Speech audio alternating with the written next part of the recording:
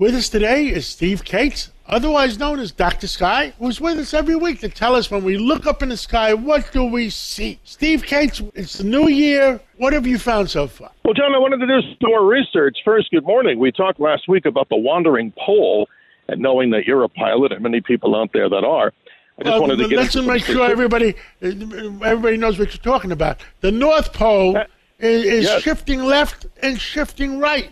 Now they changed the runways on some of the airports.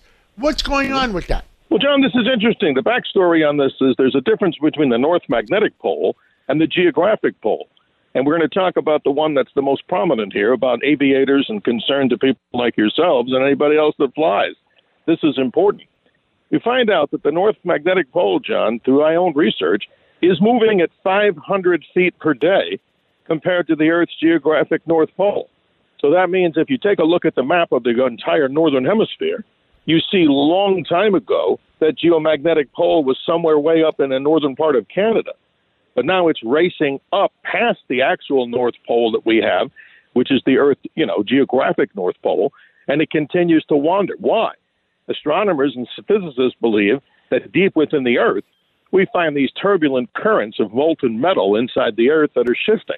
So as time moves on, we're going to have to see many of the runways in some of these airports, particularly in the northern climates. They're going to have to change the exact designation for latitude and longitude, latitude. But here's the story.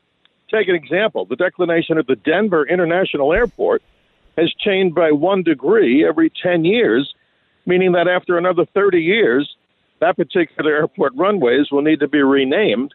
This is something that goes on deep within the Earth, John. It's going to happen. It's going to continue to happen. We talked about last week the 24 hours was beginning to shift the other way, the seconds. Yes, right. Well, what we were talking about is we have to make changes in our clocks. And since the Earth was originally slowing down, now we're finding out the Earth's rotation is speeding up. So instead of adding these seconds to add time to the calendar, we may simply have to subtract these milliseconds out of the calendar. The bottom line, John, is the Earth is not a very stable platform for all of us for observation. The Earth it tends to adjust itself. It sure does. And there's something else that may happen, too, and not to alarm people, and we can talk about that hopefully in detail some other time. That is a complete shift of the magnetic polarity of the Earth. That happened. Well, that was my next question. Yeah. That was my next question. If it keeps moving, if the magnetic pole keeps moving, at what point does it shift north to south? Well, John, nobody knows the exact timing. This is what's so complicated. We talk about these great mysteries and try to give as best answers we can to all of you listeners on the show and everybody else out there. That the Earth has changed its polarity, and it probably will do so not in the next couple of weeks. But this is something that happens on planets that have liquid cores. And the Earth, you can always blame pretty much the main culprit for this, in many people's estimations, is the dynamo or that liquid molten material inside the Earth. And here's another quick one. We find out that the Earth's geographic North Pole, which we think is so stable, the axial rotation, if you put a line right through the North Pole in the south, there's also something called the Chandler Wobble in there. And this was discovered by a scientist back around 1891, and it says that pole, the axis pole that we have, shifts over a course of every 433 days by about 30 feet. Why? They're blaming it on different stresses underneath the ocean as different land masses shift under the ocean with the great pressure and weight of water. So this is just an amazing story that we continue to talk about. That's why we love talking about these mysteries. And, John, there's another great thing coming up down the pipeline, I should say, another one of these comets. And I've been observing comets, John, from my own backyard observatory and big professional observatories for over 40 years. What's important about that is we have a new comet entering the solar system. It's called Comet C 2022 E3, and it was actually discovered last year in March of 2022 by this amazing camera telescope that's located in California called the Zwicky Transit Facility. John, can you imagine a camera with a 48-inch mirror with 605 megapixels? It found this exact object, the comet.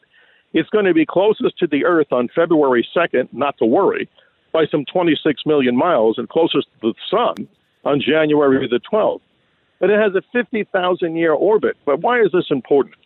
Comets, John, many people believe they can actually seed life into these different planetary objects. This is one theory called panspermia, because they're leftover material from the creation of the solar system. And all throughout history, comets have looked on as portents of doom, not to be negative in the new year. But comets were not necessarily looked on as good things. Let's say that we can hope that people might be able to get to see this comet. And the real truth is that's why we talk about this and give them the real true story. You cannot see this comet with the naked eye at any time now. Maybe in the weeks to come it might brighten, but giving you the best information and accurate as it is, the comet, you would still need a pair of binoculars or a telescope to see it. But it's still amazing that this thing is coming through the solar system. They travel fastest. And God help us, John, if a comet were to strike the Earth, not about an asteroid, that's another problem, but comets travel at such great velocities, and their nuclei, the center of those comets themselves, range upwards to about 100 miles in diameter, as astronomers have just discovered one way out past the orbit of Saturn. So there's great information out there. Over the weekend, you can get to see the remnants of the beautiful full wolf moon. The planet Venus, John, is in the southwest. That's a beautiful sight to see. We're always privileged and honored to talk about these subjects here on your radio show. And so much more information at, of course, my particular blog and podcast, The Dr. Sky Experience at WABCRadio.com. What do we say, John? Always remember to keep your eyes to the skies. So much information out there. I want to say Happy New Year to everybody. And, hey, you know what today is, John? Elvis Presley's birthday is today. He would have been 88 years old. Oh, my God. How about that? I wish he was still alive. He was a great talent. Absolutely, my friend. Now, the other thing maybe we can talk about in the future is if the Earth keeps adjusting itself, because I had somebody else on a couple of weeks ago that says that this climate hullabaloo is a lot of hullabaloo because the planet Earth tends to adjust itself. Absolutely, John. The Earth has this great healing capability. It doesn't need a vaccine. And remember this, all weather comes from the sun. And I'm not necessarily a skeptic of total climate changes. Obviously, we don't want to pollute the world. I agree with people on that. Yes, certainly. Absolutely. I agree with that. Right. But here's the interesting part, John. Over the years, just to go on to your point, the Earth has this amazing ability to cleanse itself. There have been many mass extinctions on the Earth. Why is there nothing on the Earth alive? Because the Earth has healed itself over billions of years. And what's really interesting about this is if you look at the different changes in solar activity, all I'm saying is people should be more open-minded, in my opinion, to study the long history of solar astronomy and how the sun has affected the Earth over the course of not just the last 200 or 300 years, but, John, as you and I both would agree, over thousands and hundreds of thousands of years and millions of years. The bottom line is you're right.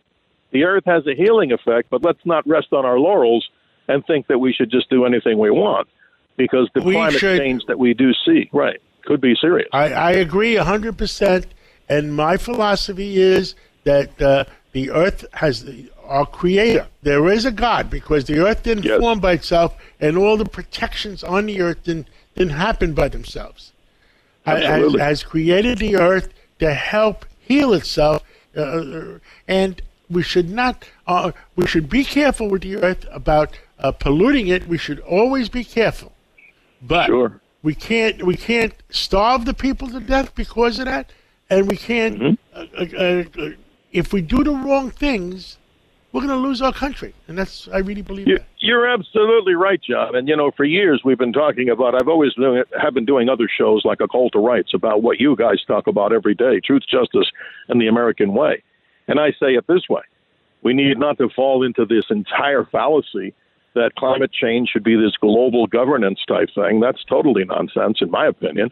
But the truth of the matter is, as you've said it so well, the Earth does heal itself, and I'm concurring as a person who studies science.